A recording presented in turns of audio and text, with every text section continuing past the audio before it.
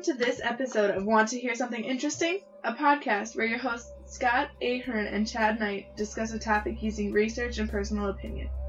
The topics will be wide and varied, but approached with the researcher's eye. Will everything we say be 100% accurate? Probably not, but we are striving to be as accurate as we can be. Every month on the 1st, a new topic will come your way. Occasionally, though not usually, there may be some language of the adult variety. Listener, be warned. Now, here are your hosts, Scott and Chad. Hello, and welcome to Want to Hear Something Interesting? Episode 11. Warning for our parents listening who are thinking about having their kids listen. You may want to preview today's episode before you let kids, especially younger children, listen. While we do attempt to keep our language clean and our subject matter relevant for all listeners, today's topic is, shall we say, seasonally sensitive for our younger listeners. And so, here we go. Today, we are going to talk about a topic that is very much on people's minds these days. Domestic espionage, invasion of privacy, one man's deciding morality for all, and society's pressure on the individual to conform to arbitrary norms at risk of unspecified consequences. What are you talking about, Scott? I am talking about the big guy, the head honcho, the one on top, the man in red, the fat man as he's sometimes referred to. Sinterklaas? Yes, because he sees you when you're sleeping. He knows when you're awake. He knows if you've been bad or good, so be good, for goodness sake. I think I'm in trouble. Aren't we all? All right, so as you have all guessed by this point, I'm sure, we're talking about Santa Claus. And we could have went with your standard discussion of Santa Claus as he's known in America and everything like that, but we decided we're going to kind of peel back the veneer. We're going to take a look at where Santa Claus came from. Right. I guess the big thing to put out there is the Santa Claus you and I know and grew up with is nothing but a marketing ploy. Pretty much, yes. So I'm going to start with a little bit of a few things, starting with where Santa Claus comes from, and then I'll get into my standard timeline that everybody has gotten used to me doing. But let's start with the legend of St. Nicholas. Of course, St. Nicholas being the Catholic saint that is kind of the forebearer to Santa Claus. So the legend of Santa Claus can be traced back hundreds of years to a monk named St. Nicholas. It is believed that Nicholas was born sometime around 280 AD in Patara near Myrna in modern-day Turkey. Much admired for his piety and kindness, St. Nicholas became the subject of many legends. It is said that he gave away all of his inherited wealth and traveled the countryside helping the poor and sick. One of the best known of the St. Nicholas stories is that he saved 3 poor sisters from being sold into slavery or prostitution by their father by providing them with a dowry so that they could be married.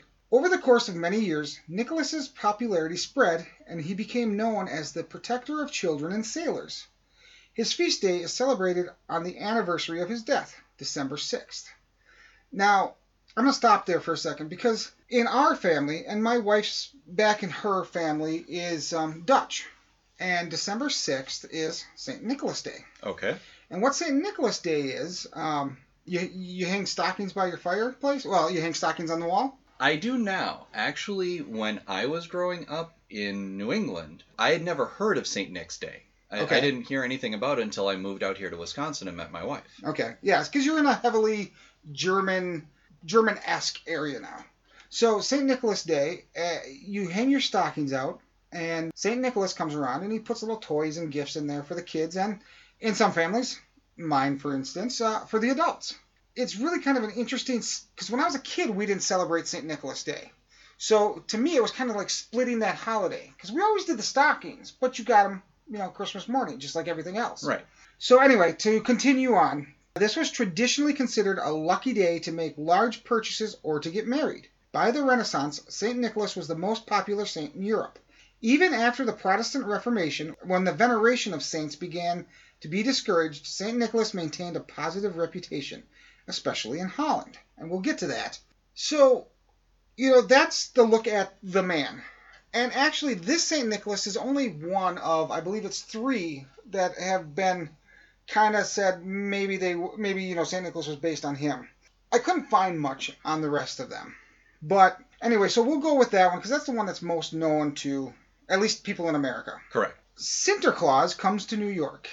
Now, you might think I said that wrong, but I didn't. St. Nicholas made his first inroads into American popular culture towards the end of the 18th century. In December 1773 and again in 1774, a New York newspaper reported that groups of Dutch families had gathered to honor the anniversary of his death. Pretty straightforward. So the name Santa Claus evolved from Nick's Dutch nickname Sinterklaas, a shortened form of St. Nicholas. Sint Nicholas, Dutch for St. Nicholas. In 1804, John Pintard, a member of the New York Historical Society, distributed woodcuts of St. Nicholas at the Society's annual meeting. The background of the engraving contained now familiar Santa images, including stockings filled with toys and fruit hung over a fireplace. In 1809, Washington Irving helped to popularize the Sinterklaas stories when he referred to St. Nicholas as the patron saint of New York in his book, The History of New York.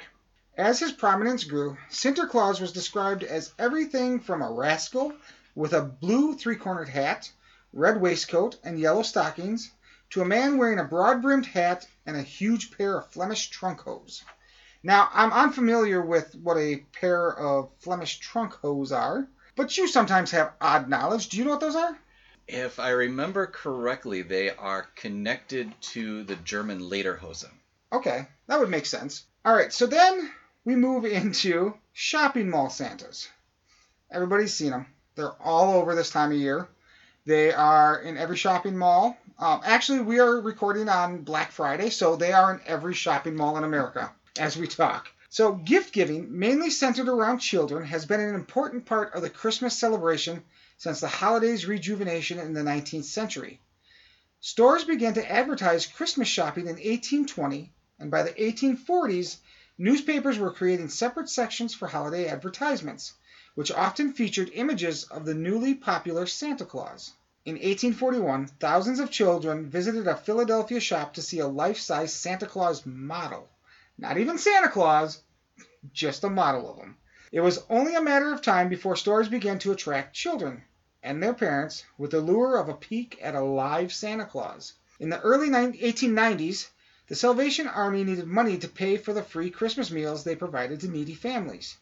They began dressing up unemployed men in Santa Claus suits and sending them into the streets of New York to solicit donations. Those familiar with the Salvation Army Santas have been ringing bells on the street corners of America's cities ever since. Do that today. Take a bunch of homeless men, dress them up as Santa Claus, and send them out to get money. How long do you think that would last? Well, we still have the Salvation Army bell ringers. We do. We just don't always have the volunteers dressed up as Santas. Possibly because the tradition has grown to the point where we even see in the Red Kettle campaign, which is what they call it nowadays, some of them even have credit card swipers. Oh, yeah. So if you don't have cash, because a lot of people nowadays don't want to carry cash, right, you can just swipe your card. Yeah, I'm a big mark for those, honestly. Every time I walk out of a store and there's a bell ringer there, change gets empty. Mm-hmm. The rest of the year it goes into a change jar. This time of year it just kind of goes into the kettle that's there. So, it's something small that people like you and I can do. You don't have to break the bank doing it. Yep. Throw $1 in there, a couple dollars in there, and it goes to a good cause. Exactly. And other organizations have piggybacked off of that. I mean, I carry small change and a couple of singles with me at almost all times because my older daughter, who is currently 7, whenever we're leaving a store, bell ringer, Humane Society, VFW, Veterans Day, and any of those, she wants to donate, and I want to encourage her to have that charitable aspect to her personality, so I support it. No, and that's perfect. So we're going to jump back in time now a little bit. We're going to talk about a poem called "'Twas the Night Before Christmas." Are you sure that's what it's called? Well, that's what it's called now. Originally, it was called "A Visit from St. Nicholas." I see the connection. Aha. So we're going to, and actually as a bonus to this episode, at the end, Scott and I will be reading A Visit from St. Nicholas in its original form, so some of the words might be slightly different, but not enough that it's gonna be a big noticeable thing. But anyway, in 1822, Clement Clarke Moore, an Episcopal minister, wrote a long Christmas poem for his 3 daughters entitled An Account of a Visit from St. Nicholas. Moore's poem, which he was initially hesitant to publish due to the frivolous nature of its subject, is largely responsible for our modern image of Santa Claus as a right jolly old elf, with a portly figure and the supernatural ability to ascend a chimney with a mere nod of his head. Although some of Moore's imagery was probably borrowed from other sources, his poem helped popularize the now familiar image of Santa Claus, who flew from house to house on Christmas Eve in a miniature sleigh led by 8 flying reindeer, leaving presents for deserving children. An Account of a Visit from St. Nicholas created a new and immediately popular American icon. In 1881, political cartoonist Thomas Nast drew on Moore's poem to create the first likeness that matches our modern image of Santa Claus. His cartoon, which appeared in Harper's Weekly, depicted Santa as a rotund, cheerful man with a full white beard, holding a sack laden with toys for lucky children. It is Nast who gave Santa his bright red suit trimmed with white fur, North Pole Workshop, elves, and his wife, Mrs. Claus. What do you think? Are we the only ones who have a Santa Claus? I would be inclined to say no. And you would be correct. Okay. I'm sure other cultures have different interpretations of this particular, I don't want to call him a creature, but he's really a personification of an ideal. Yes, exactly. And you're right. There are several other ones, and I'm just going to touch on a few of them here. But let's get started. So, a Santa by any other name. 18th century American Santa Claus was not the only St. Nicholas-inspired gift giver to make an appearance at Christmas time. Similar figures were popular all over the world. Christkind, or Kris Kringle, was believed to deliver presents to well-behaved Swiss and German children. Meaning Christ child, Christkind is an angel-like figure often accompanied by St. Nicholas on his holiday missions. In Scandinavia, a jolly elf named Joltomitten, and now if I killed that, I don't speak Norwegian, but that's what it looks like to me, was thought to deliver gifts in a sleigh drawn by goats. English legend explains that Father Christmas visits each home on Christmas Eve to fill children's stockings with holiday treats. Pierre Noël is responsible for filling the shoes of French children. In Russia, it is believed that an elderly woman named Babushka purposely gave the wise men wrong directions to Bethlehem so they couldn't find Jesus.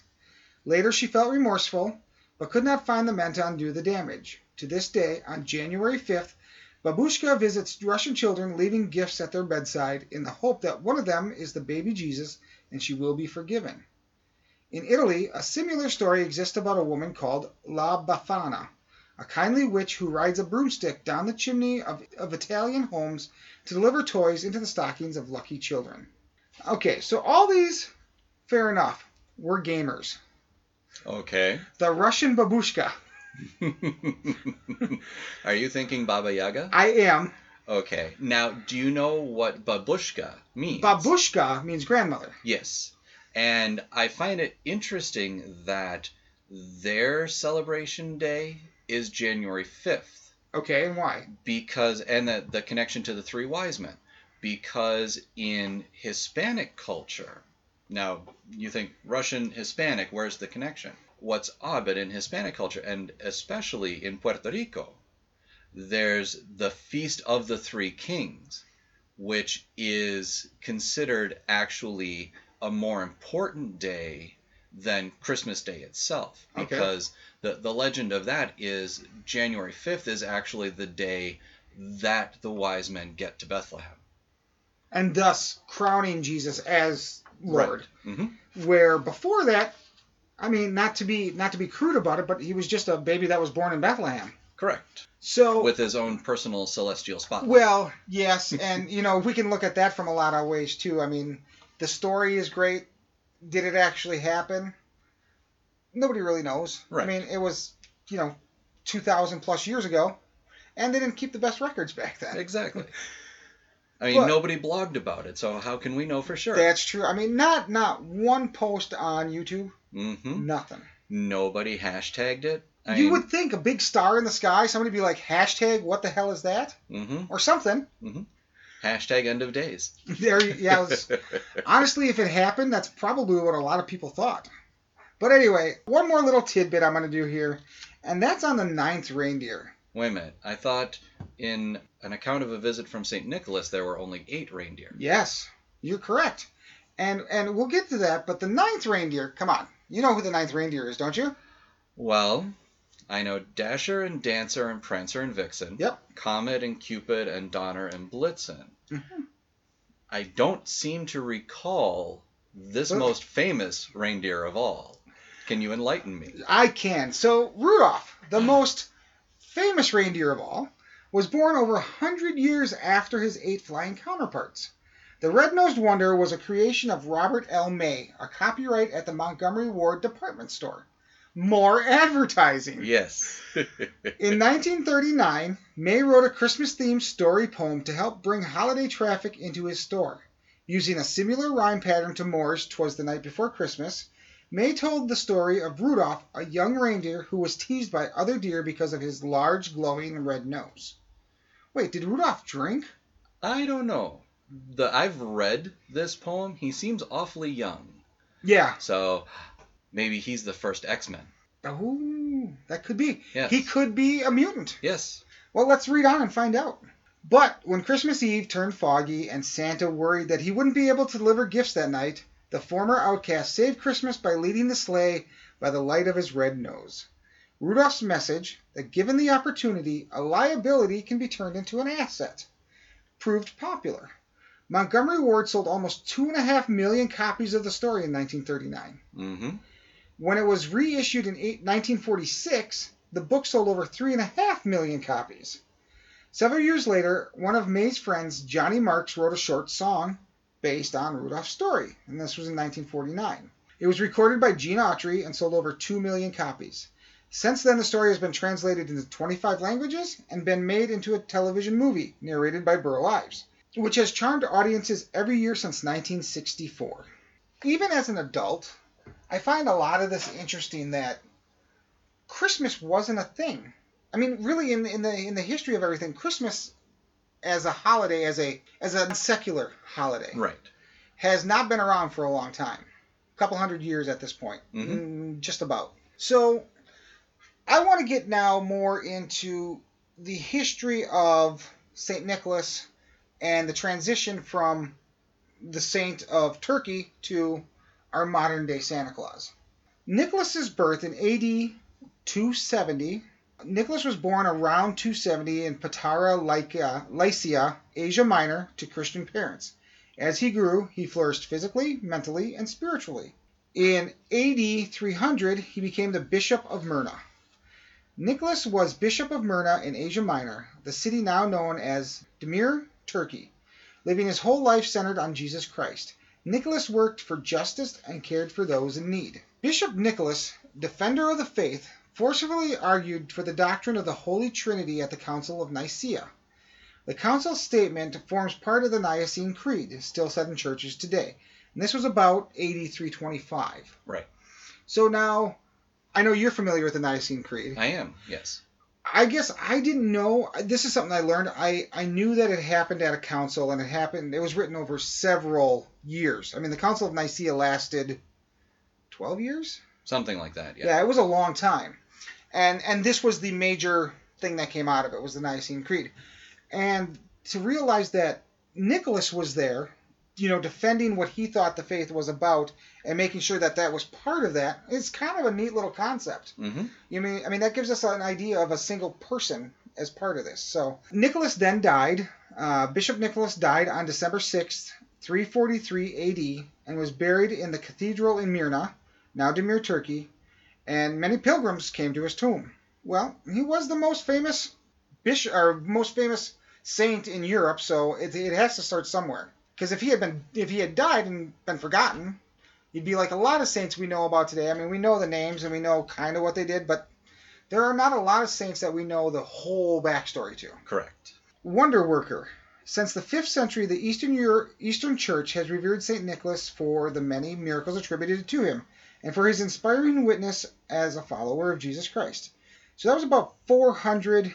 He doesn't become a saint, though, I think, until somewhere later on, but he is probably blessed at this point. So he was, at this point, he was the church said, okay, this guy is something special. Mm-hmm. He's in the process. What was it? Right. Blessed, beatified, and then the canonization. Yeah, that's is it. when he goes. Yeah, He's beatified attributed. is what I was thinking. So he was probably in one of those first 2 steps at this point. So, and then in 897, following his baptism, Grand Prince Vladimir I brought Christianity and St. Nicholas to Kiev. All Kievian Rus were baptized, the area now occupied by Belarus, Ukraine, and certain parts of Russia. St. Nicholas is Russia's favorite saint as well. We move on. In 1087, Italian sailors took the bones of St. Nicholas to Bari, Italy. The translation of the relics is commemorated in Bari with a fantastic festival each year on May 9th. So somewhere between 400 AD and 1087, he was canonized. Right. I don't have an actual date on that, but we move along. So in the 1100s, he became known as the gift giver. French nuns began giving candy and gifts to needy children on December 6th, St. Nicholas's feast day. Children still eagerly await his treats in French Alsace and Lorraine and in many other parts of Europe, and most parts of Wisconsin. Yes. That is actually something after I got married that I really found a lot of people do. I mean, my family never did, but circa 1150, scenes from the life of St. Nicholas decorate a black marble baptismal font which was made in Belgium. St. Nicholas has been a favorite subject for church ornamentation, and the baptismal font that they're talking about now resides in Winchester Cathedral. So if you're ever over in Europe and you get a chance to see it, check it out. I mean, if I ever make it to Europe, I'm going to go check it out. Absolutely. 13th century boy bishop token. All over Europe, boys were selected to be the Nicholas Bishop from December 6th through the Feast of the Holy Innocents, or December 28th. Boy bishops and their retinues collected alms for the poor. Unfortunately, sometimes this turned into disruptive roving gangs, which, at the time in history, I guess I kind of see it. It's unfortunate. All right, so circa 1410, St. Nicholas rescues a ship at sea. Nicholas was a popular subject for illuminated manuscripts. This one is from the Belles Heures of Jean de France, Duke of Berry. He created this miracle that saved the ship, according to the people on board and everything like that. Miracles are one of the things that have to happen in order for you to become a saint. Correct. You have to have, and I don't remember what the number is, I think it's 3 or 5 miracles that the church has heard about and have said, yes, these are miracles, in order to even start the process of being canonized. Right. In 1560, a stunning basilica dedicated to St. Nicholas, the much-loved patron, father of the country, leader, and defender of Lorraine, is called St. Nicholas de Port, which is in Lorraine, France. 1661, St. Nicolaskirk, it's a silver reliquary, is in the beautiful St. Nicholas Church in Sint Nicholas, Flanders, Belgium. Dutch people have to have easier words. But when you listen to them speak, it sounds so good. It does. It really does. And they can say it so easily. It makes me feel kind of bad that I can't speak it as easily as they do. But they've done it their whole life. Yeah. So it's like, and they have a great accent too when yes. they speak English. They have a great accent too. All right, we jump now to 1809. Washington Irving's St. Nicholas. Diedrich Knickerbocker's History of New York describes St. Nicholas as an elfin Dutch burgher, not a saint, thus beginning the emergence of a distinctive American figure. So 1809 is kind of where that split begins, from saint, like religious saint, to correct. St. Nicholas or Santa Claus, the secular Santa Claus. I find it interesting that Washington Irving is connected to this. Because most people, when they hear the name Washington Irving... Ooh. Yes. Sleepy Hollow. Yes, the legend of Sleepy Yes. Hollow and the Headless Horseman. Yep. Okay, yes, another holiday. Halloween, one of my favorite holidays, but a spectral rider with a flaming pumpkin head is not what I would associate with a jolly old elf. Yes, but now we have a spectral rider that just happens to be happy and give Okay. you things instead of trying to take your head. Yes, I suppose. I mean, I guess I can see they're not the same thing. No, by but any means. there is the fanciful whimsy connection, I guess you could say. Yeah, yeah. So, 1823, A Visit from St. Nicholas, or 'Twas the Night Before Christmas, first publication of the poem that became an American classic and formed lasting images of an American St. Nicholas. So, 1845, a new picture book by Jan Schenkman shaped modern Dutch customs by establishing St. Nicholas's arrival on a steamboat from Spain with a Moorish assistant. Crowds still enthusiastically greet their arrival each year in mid-November. This happens in the Netherlands. Okay, so arrival on a steamboat from Spain. So we've already had the connection with Spain. Right. Now, I've always wondered this. When they say Moorish, that's... Usually Moorish is referring to, and the derivation comes from the times of the Crusades. So basically, it's someone of Arabic descent. Okay. Would usually have darker skin. Now, with the Spain connection, it's entirely possible that this person is from the Basque region in northwestern Spain. Because when Suleiman the Great brought his armies up into Europe in retaliation for the First Crusade, they actually got into and controlled Spain for several centuries. Oh, okay.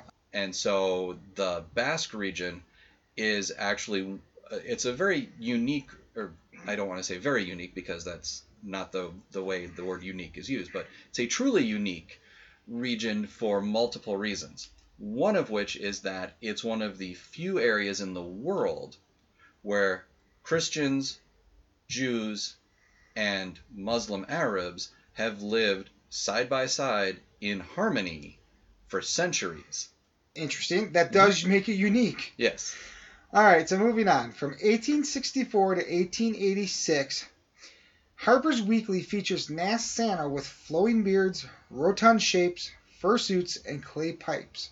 So that really is another thing. That was one of those, and I think Harper's Weekly still exists, or at least it did a few years ago. Right. They were really at forefront of making Santa Claus this known entity to everyone. So in 1873, St. Nicholas Magazine, the first issue of St. Nicholas, Scribner's Illustrated Magazine for Girls and Boys, was published. Editor Mary Mapes Dodge named the magazine for the children's saint, the epitome of loving and giving. This new magazine offered gifts to children as he did, gifts of fun as well as learning. Of course. So, Scribner's, of course, is probably most famous as a publisher for a lot of their educational material, including some early textbooks. Okay. In 1904, again, he's known as the European gift giver. St. Nicholas leaves tasty treats for little boys and girls. 1916, St. Nicholas Magazine, again, we're going to talk about this enormously popular magazine named for children's patron, St. Nicholas, was published from 1873 until 1940. It featured high-quality children's authors and illustrators. So it sounds like they kind of upped their game after the first one, and it became something of a standard up until just before the start of World War II. Right. Which makes sense because it would have been of tremendous use during the Great Depression, especially with so many children not being able to go to school because schools were closed and people were moving around constantly trying to find work. Right. You have this magazine that the children would look forward to, and it's one of those, it's an educational toy. It's learning disguised as fun so the kids don't fight to not learn something. Okay. Yeah, I see where you're going with that. So we move on to 1920s. Dutch moral teacher. St. Nicholas visits homes and schools to reward good children who have learned their lessons well. Mm-hmm. So it's kind of a co-opting of the whole Christmas thing to make sure that Johnny and Jane do their homework. Right. I guess if it works, it works. Mm-hmm. So 1931. Now this is something that is really important in the world of Santa. Each year from 1931 to 1964, Haddon Sundblom created a new Santa for Coca-Cola's Thirst Knows No Season campaign. His life-size Santas in white fur-trimmed red suits are now American Santa Clauses. This 1931 was the first one. Correct. Again, we get back into marketing. Santa Claus was marketing for Coca-Cola. Mm-hmm. It was used. Santa Claus was used by all the big department stores. Your Macy's, your Montgomery Wards, all these things. You know, if Walmart had been around at that time, he would have been there too. Absolutely, and it's because he's public domain. Right. No, you can't. And part of it is because he's based on Saint Nicholas, whom authorities tend to agree was an actual real living human at one point. Mm-hmm. So it's not somebody's intellectual property that they could copyright. Correct. Now, certain things, like I'm sure all the Coca-Cola images are copyrighted, but you can't copyright a color. Right, yeah. And so all the Santas can be in the red suits with the white trim. Right. So in 1945, still the gift giver in Europe, St. Nicholas's donkey helps bring treats to excited and happy children. Now when I read this one at first, I'm like, okay. But then I'm like, 45, that's the end of the Second World War. Yep. This place was a mess after the war. I mean, every country had been touched by the war in one way or another. And to the fact that St. Nicholas, or Santa Claus, or whatever you want to call him, still made his rounds, that's really important to the mystique and the history of that character. Right. And also notice that even though we're a century or so after the poem with the reindeer, reindeer are indigenous to the north. Right. Now, I'm sure I will hear this song over and over and over again in the next month and a half. You know what song I'm talking about. Rudolph? No. Which one? Dominic. Oh, the yes. Italian Christmas donkey. Yes. And also notice that in that little bit you just read us, it's not Santa Claus making his rounds, but St. Nicholas. Correct. And again, we're seeing a lot of the commercialization aspects are centered, unfortunately, here in the U.S. Most of the rest of Europe still has that miraculous tone and a little bit of religious overtone to it. I mean, in Italy it would make sense. I mean, you have Rome. Right, there. yeah. It's the center of Catholicism. Yeah. All right, so we work our way into the 1950s in Europe, and St. Nicholas now rewards all children, whether naughty or nice. See, that's the downfall of Christmas right there, my friend. Yes. But even Coca-Cola once knew the true St. Nicholas, or so they claim. Mm-hmm. We jump again a few decades to 1994, St. Nicholas Defense. I thought this was really interesting. In 1994, the action committees in the Netherlands and Belgium tell Santa Claus to stay away until after St. Nicholas's Day on December 6th. It's the day after Thanksgiving, and I don't know if they celebrate those in the Netherlands and Belgium, but Santa is nowhere there. He can't show up till December 7th, basically. Right. So they kind of separated the whole. I mean, they have now they've drawn the line in the sand. This is St. Nicholas's time, and this is Santa Claus's time. Correct.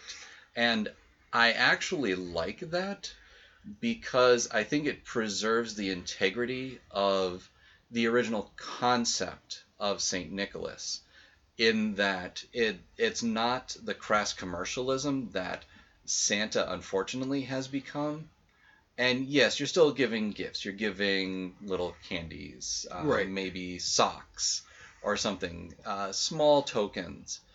But it's about the concept of generosity and caring for others, as opposed to who got the shiniest toy. Right.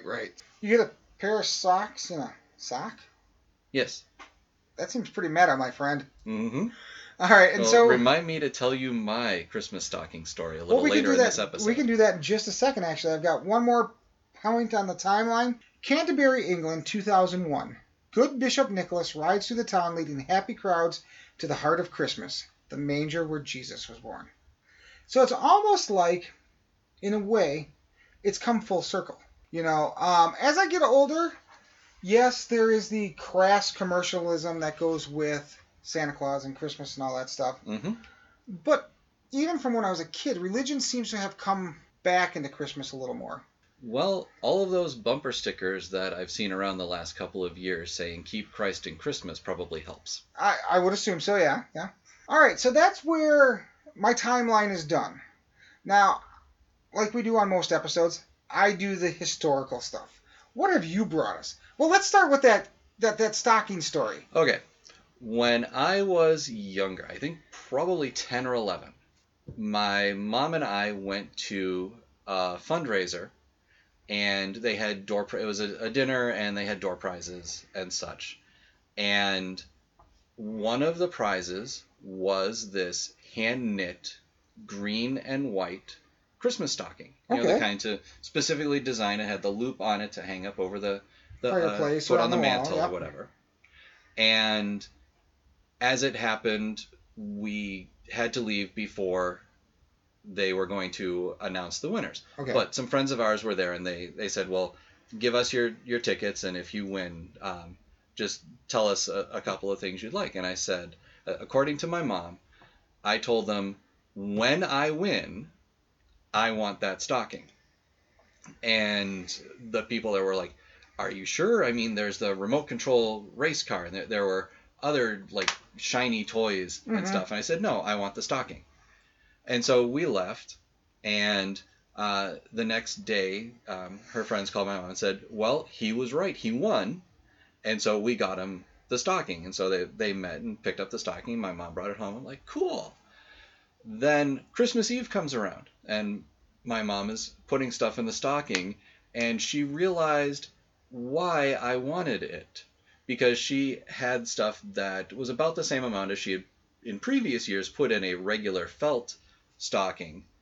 And as she was putting the things in, the stocking being knit, stretched, and stretched, and stretched to the point where what she thought would fill it only took up about a third of it, and she had to go get more stuff. So that's when she started getting me large, bulky things to put in. Fortunately for her, I loved Triscuits. Okay. And this was before I knew I had celiac disease, and now a Triscuit would probably kill me. But so she would get me boxes of Triscuits. Would kill us. Right. So she'd get me like boxes of Triscuits, and we both loved Hershey's Special Dark chocolate. So she'd get the big bar, and that way she could like put it most of the way in, but it would still take up a lot of space. Right. And then also every Christmas in my stocking, I got a package of new socks and a package of new underwear. Okay. Again, nice, big, bulky things. So my quick stocking story is, as a kid, we always had just the standard, felt, whatever, red stockings or whatever. But a few years ago, and now people know I'm a gamer, a few years ago I was at a convention, and somebody is selling a Christmas stocking. And I instantly fell in love with it, because up on top it has a big Cthulhu head with him wearing a Santa hat, and he's got the tentacles hanging out. And every year I hang it up now, and my wife and my kids just look at me and go, what's wrong with you? What is wrong with you? I'm like, it is perfect. It is. I remember when you got it, you texted me a picture of it. Oh, quite possibly. I was pretty stoked about that one. Mm-hmm. And I think I picked it up for like $20. I know. It was like win-win. Exactly. All right, so what do you got for us today? So the approach I wanted to take was Santa in literature. Okay. Now, we know about the poem, and we're going to read that poem. You alluded to the television specials, especially like with Rudolph. There's any number. I think the producers were Rankin and Bass. Yes. They did all the old, like A Year Without a Santa Claus, and the ones with Heatmeister and Coldmeister and Frosty and all of those. And I actually have a few of those on DVD. I got them to watch with my older daughter, and when my younger daughter gets old enough, I'm going to watch them with her as well. But you and I are both approaching this from the parent perspective, but your girls are older. They're now Yep. teenagers. One is, in a couple of years, not going to be a teenager anymore. Correct, yeah. Whereas I have a 7-year-old and a 9-month-old. In a month, my oldest will be 18. Mm-hmm. So. Wow. Yes. And I'm how much older than you? So I brought, if you could see it, I have a stack of books, and this isn't even all the books I have with like Christmas stuff and everything. But because they are Christmas books, they are awfully pretty. They are. In fact, I have one that has little twinkle lights in it. Nice. So one of the books I didn't bring is actually a copy of that original Rudolph poem. And I'm familiar with the Gene Autry song, and I'm familiar with the general story, and I had seen the TV special. The first time I read the original Rudolph story to my daughter, I had to quickly edit parts of it because Rudolph is really badly bullied. And there are some parts in it where Santa is actually despairing of finishing his round because the night is so foggy. And it's one of those serendipitous circumstances that he's delivering. And one thing I thought was interesting, he's not just delivering to children, he's delivering to reindeer as well. And so he goes to Rudolph's house, and he's delivering something to Rudolph's brother, I believe. Okay. And then he comes into Rudolph's room, and he opens the door, and he sees this rosy glow that softly illuminates the room and lets him move quickly through and everything. And that's when he discovers that it's Rudolph's nose, and that's when he decides to wake Rudolph up and take him along with him. And so the poem goes on to describe how when the house was too dark, Rudolph would kind of hover around outside the windows so that his nose would shine into the room so that Santa could make his rounds without waking people up by tripping over everything. Right. And it actually gets them back on schedule, and he's able to complete his rounds in time. And Rudolph had written a note for his parents saying, out helping Santa, be back in the morning, essentially. And when he touches down, it's like in the song, all the other reindeer who used to laugh and call him names now want to be his best friend. And they're saying, speech, tell us. And he is so tired that all he can muster is that now iconic line, Merry Christmas to all, and to all good night. And then he goes home and goes to sleep. Well, it's like that first time you sit down and you actually read a Grimm's fairy tale. Mm-hmm. And compared to the fairy tales, that Disney has given us. Oh, yeah. Grimm, Hans Christian Andersen, all of those. Yeah. I mean, when you look at the way things were written then, not necessarily for kids. No. But, they were, Grimm's fairy tales especially were warnings to parents about what not to let your children do because it was dangerous. Right. Don't let them go wandering in the woods. There are crazy people out there. Yep. Things like that. Long before you could just get online and see where the crazy people live. Mm-hmm.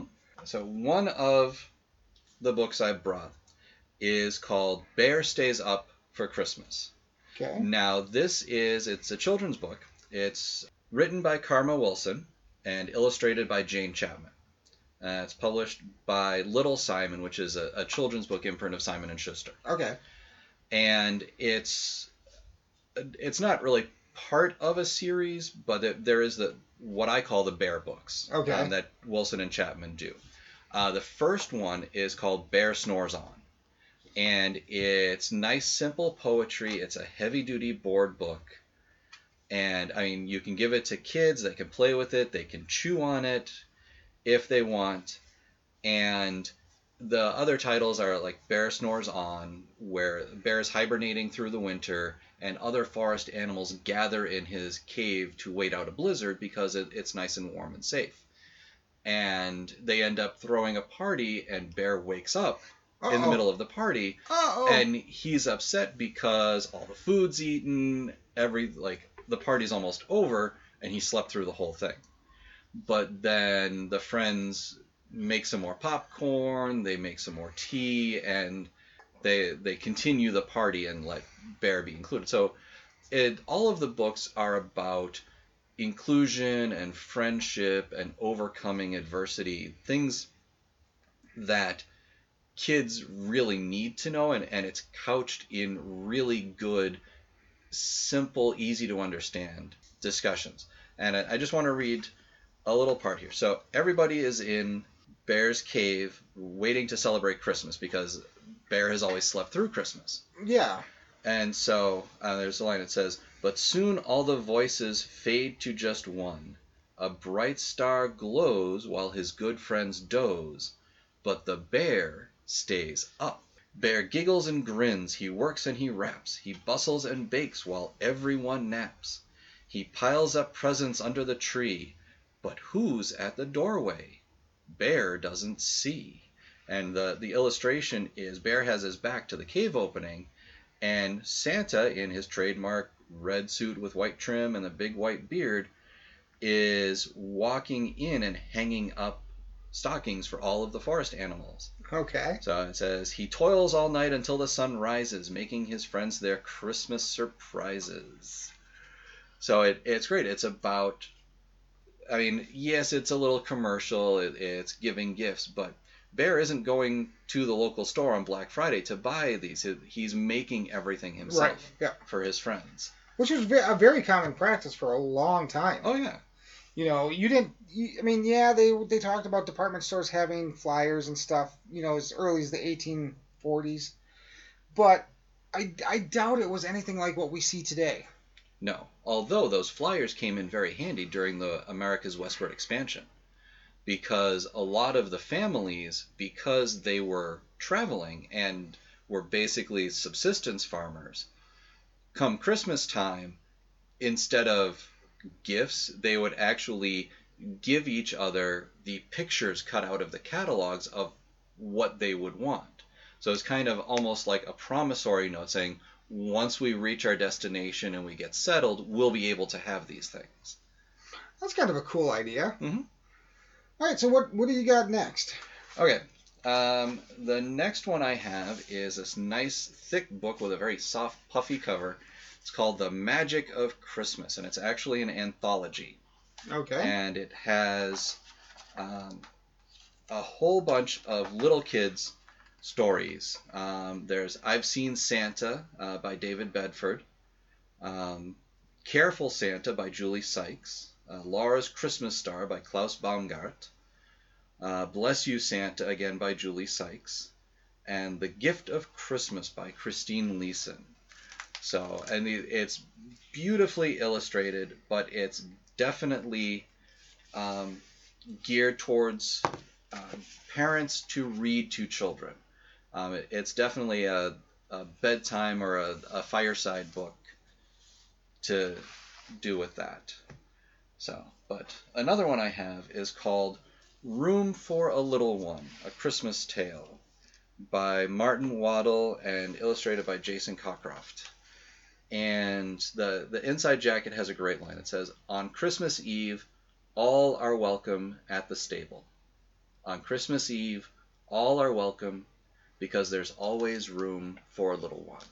And it's really getting back to the origin story, and it's more of the religious overtones without being super heavy-handed about it, which I really liked. Because so it's got the overtones, but it's not like this is Jesus, this is this is... Right.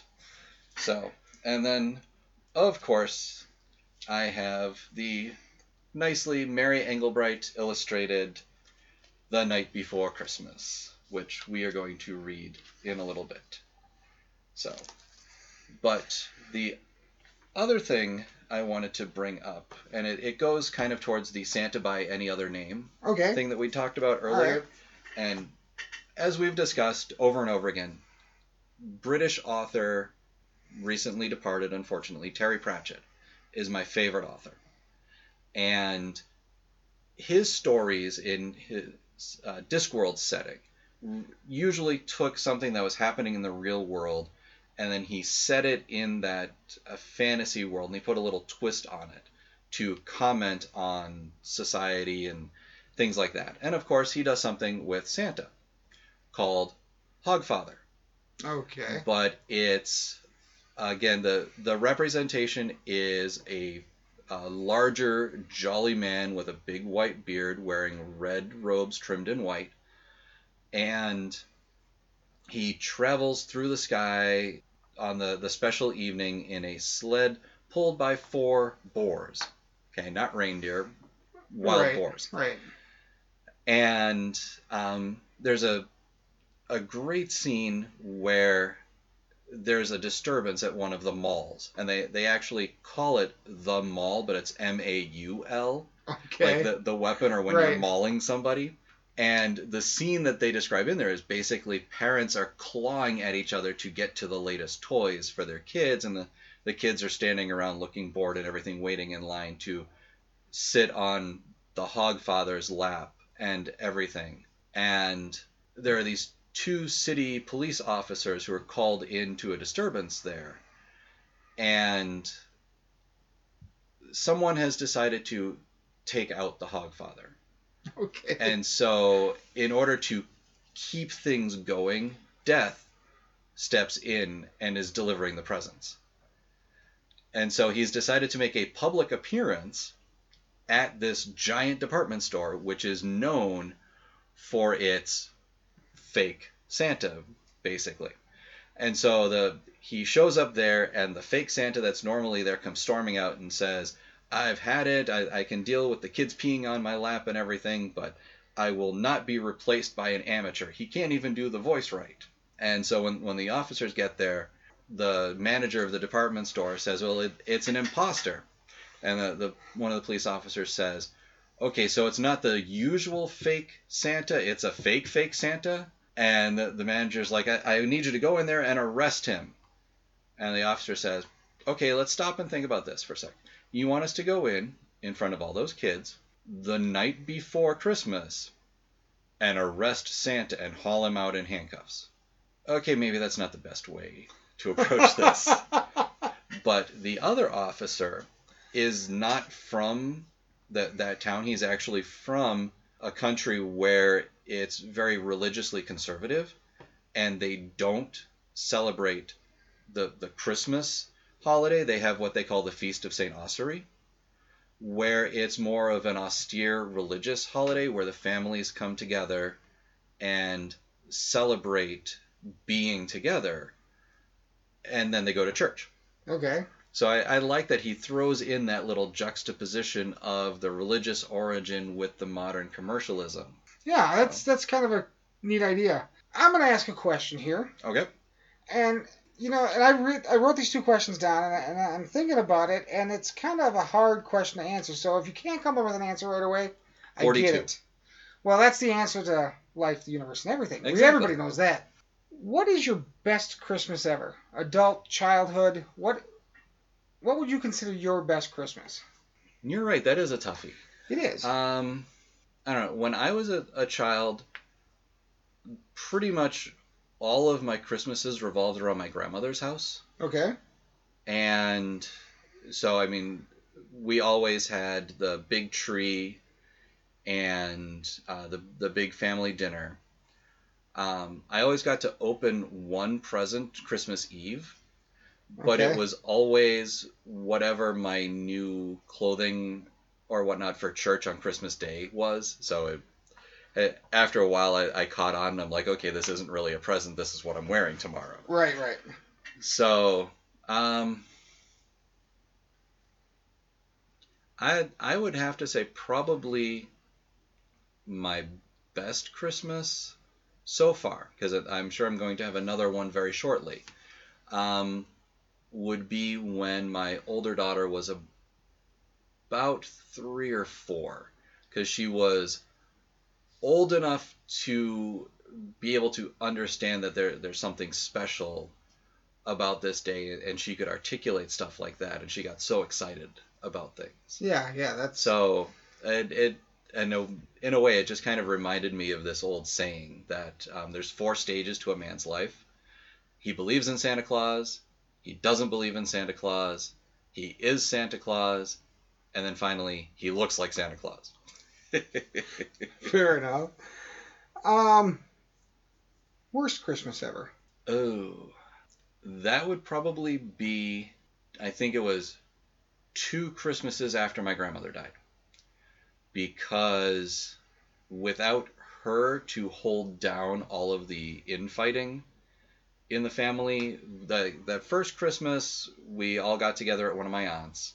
But then after that, when they started going through the will and disposition of assets, and I wanted this family heirloom, well, so and so got the box of grandma's recipes and she won't give us copies of them.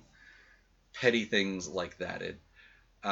Really, that was the point where Christmas really started to be a drag for me until I met my wife. So on the upside, for a few years, I was working for a hotel out in Boston. Mm-hmm. And normally we did 3 8-hour shifts in hotel security. And for Christmas Eve and Christmas Day, we split it into 2 12s.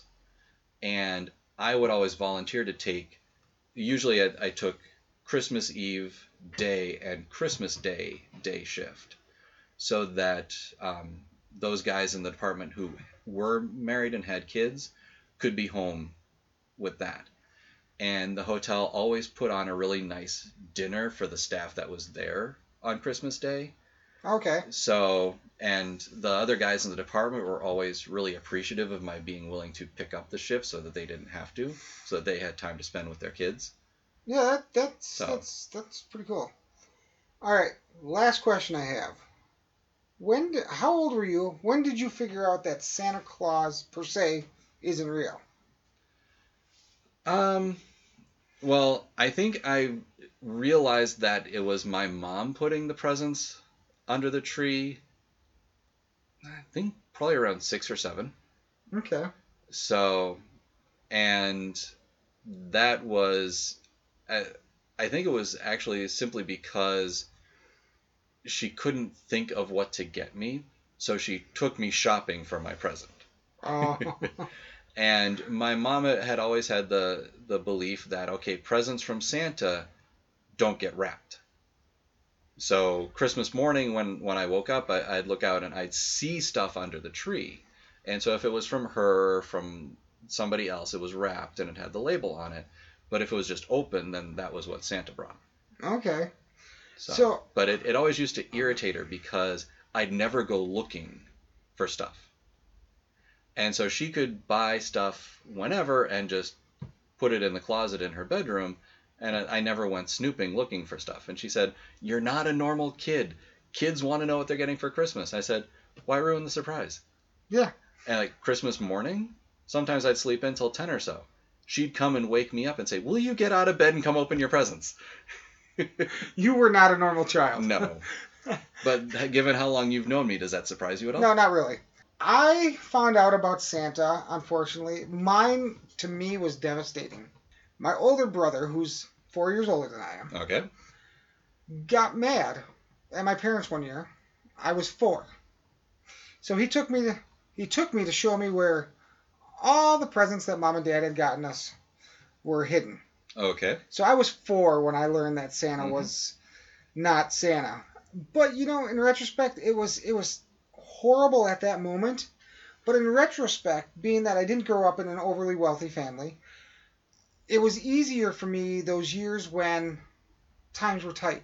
Mm-hmm. Because you knew you weren't expecting all this stuff from, this fake big guy. Mm-hmm. This mysterious stranger who shows up once a year. Breaks into your house. Yep. And leaves you things. Mm-hmm. But, it was easier for me to go, okay, so, Dad's on strike this year or whatever. It was easier to go, okay, be happy for what you got versus, having these pie in the sky ideals that are never going to happen. So, I don't know. When we had kids, I always said to my wife, I said, why do the Santa thing? Why lie to our kids? And she's like, no, we're doing it. And she never really said why, but, in retrospect, I'm glad we did. Our girls were probably in that 8 years old when they figured it out and stuff. Actually, a really cute story about Emma. She was talking to Nikki one day, and I was listening in, and they were talking, and she goes, so, is Santa real? And he's like, do you really want to know? You know, kind of thing, you know. Mm-hmm. And she's like, yeah, I think I do. And so Nikki's like, no, Santa's not real. You know, it's mom and dad. We, you know, blah, blah, blah. But, you know, don't tell your sister. You know, she still believes, blah, blah. And she's like, no, that's fine, you know. She never did. She never did spill to Molly that Santa wasn't real. And she went to her room, you know, to kind of ponder on the whole thing because, you know, that's a big chunk of your childhood. Oh, yeah. And like a half hour later, Nikki and I are sitting in the living room and she comes out and she goes, so what about the Easter Bunny? And we're like, and I kind of looked at her and she goes, oh, and the Tooth Fairy? You know, she put them all together in a little... That whole Rise of the Guardians motif there. Yeah. So just going through down the list. Yeah, so she was a little devastated, but we didn't force it on her. She came to us and said, you know, some of my friends are saying this, and some of my friends are saying this, and, you know, and I'm like, well, so you got any last words of advice? Any last words on this topic? A little bit. Okay. I mean, we talked a little bit about literature, and we talked about TV shows and stuff, and of course, you can't talk about Santa Claus without thinking about Miracle on 34th Street. And that kind of connected to it, that iconic, I believe it's New York Times editorial with the tagline, "Yes, Virginia, there is a Santa Claus." Okay. So, kind of along those lines, I think last year was the first year we went back to it. But my wife and I have for a number of years volunteered with Operation Bootstrap, delivering presents and food and stuff. And last year we brought my older daughter. And so I think probably any day now she's going to make that connection that maybe, Santa's not exactly what she's believed it to be. Because she's actually seen us delivering presents to families. So now knowing her, she might jump all the way to the conclusion that I'm Santa. And that's not a false statement. Right. Or she might think, oh, maybe Santa's a franchise. That's why we see so many of them around. But we really wanted to, and I mean, you know me, I'm not overly religious. I mean, I was raised Catholic, I was an altar boy for a year, all of that, and we're not raising the girls overly religious. I talk to them a lot about all the different religions, and we have friends who are a variety of different faiths, and we talk to them about that. But we really think that it's important for them to understand the caring for others part of the holiday. And I won't go so far as the whole keep Christ in Christmas element, but I do think that certain amount of selflessness and giving to the community and helping others is an important part of this holiday. And I think that we really need to make sure that doesn't succumb to the commercialism. Yeah, I would agree. I mean, it's one thing if you want to bring religion into it. You know, both of my girls have gone through religious education. Neither of them are overly hip on the idea of religion, which is, you know, that's their choice to make. But I think I did my part as a father, saying this is what I want you to know. So they know it now. It's just a matter of what they do with it. Right. But both of my girls, and you know my girls pretty well, both of them are very selfless when it comes to other people. Not each other, right, but other people. Well, I mean, they are sisters. Yeah, exactly. But they do that kind of stuff. They volunteer and do things such as that. And, you know, I'm one of those guys that I help where I can. I don't have a lot of time, so I can't go out. I mean, I suppose I could. I could go out, ring bells and stuff like that. But that kind of stuff doesn't appeal to me. I would much rather go spend an afternoon building little pouches of food that, you know, through the United Way or something like that.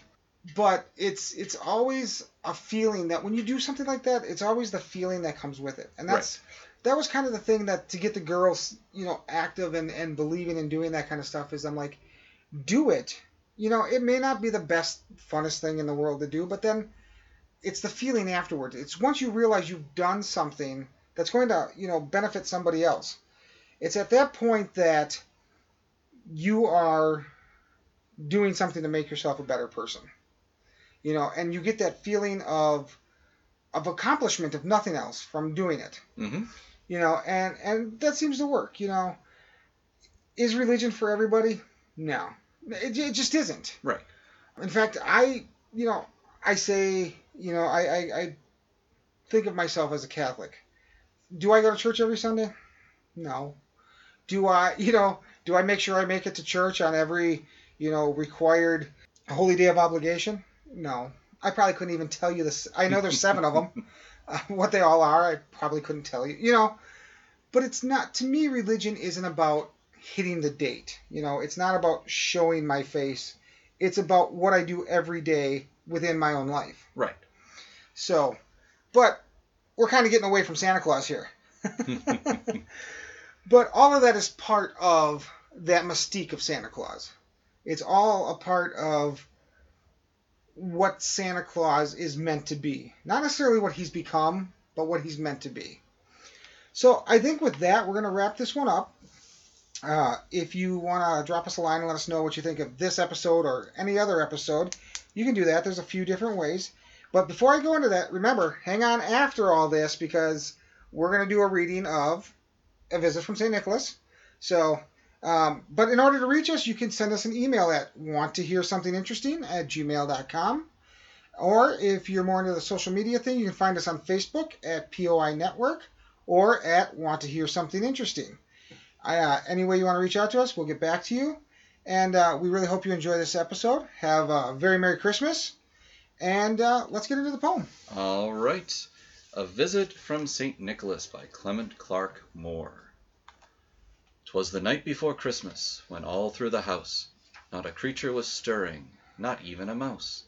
The stockings were hung by the chimney with care, in hopes that St. Nicholas soon would be there. The children were nestled all snug in their beds, while visions of sugar plums danced in their heads. And Mamma in her kerchief, and I in my cap, had just settled our brains for a long winter's nap. When out on the lawn there arose such a clatter, I sprang from my bed to see what was the matter. Away to the window I flew like a flash, tore open the shutters and threw up the sash. The moon on the breast of a new-fallen snow gave lustre of midday to objects below. When what to my wondering eyes did appear but a miniature sleigh and 8 tiny reindeer, with a little old driver so lively and quick, I knew in a moment he must be St. Nick. More rapid than eagles his coursers they came, and he whistled and shouted and called them by name. Now Dasher, now Dancer, now Prancer and Vixen, on Comet, on Cupid, on Donner and Blitzen, to the top of the porch, to the top of the wall, now dash away, dash away, dash away all, as leaves that before the wild hurricane fly, where they meet with an obstacle, mount to the sky. So up to the housetop the coursers they flew, with the sleigh full of toys, and St. Nicholas too. And then in a twinkling I heard on the roof the prancing and pawing of each little hoof. As I drew in my head and was turning around, down the chimney St. Nicholas came with a bound. He was dressed all in fur from his head to his foot, and his clothes were all tarnished with ashes and soot. A bundle of toys he had flung on his back, and he looked like a peddler just opening his pack. His eyes, how they twinkled! His dimples, how merry! His cheeks were like roses, his nose like a cherry. His droll little mouth was drawn up like a bow, and the beard on his chin was as white as the snow. The stump of a pipe he held tight in his teeth, and the smoke, it encircled his head like a wreath. He had a broad face and a little round belly, that shook when he laughed like a bowl full of jelly.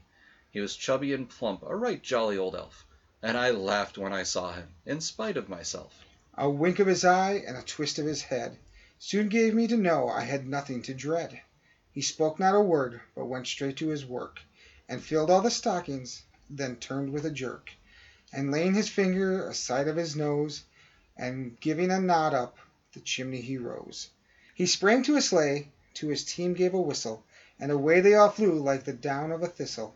But I heard him exclaim, ere he drove out of sight, Happy Christmas to all, and to all a good night.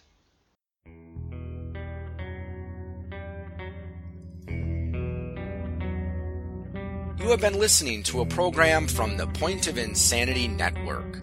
Visit us at poigamestudio.podbean.com for more shows. Follow us on Facebook and follow us on Twitter at POI Game Studio.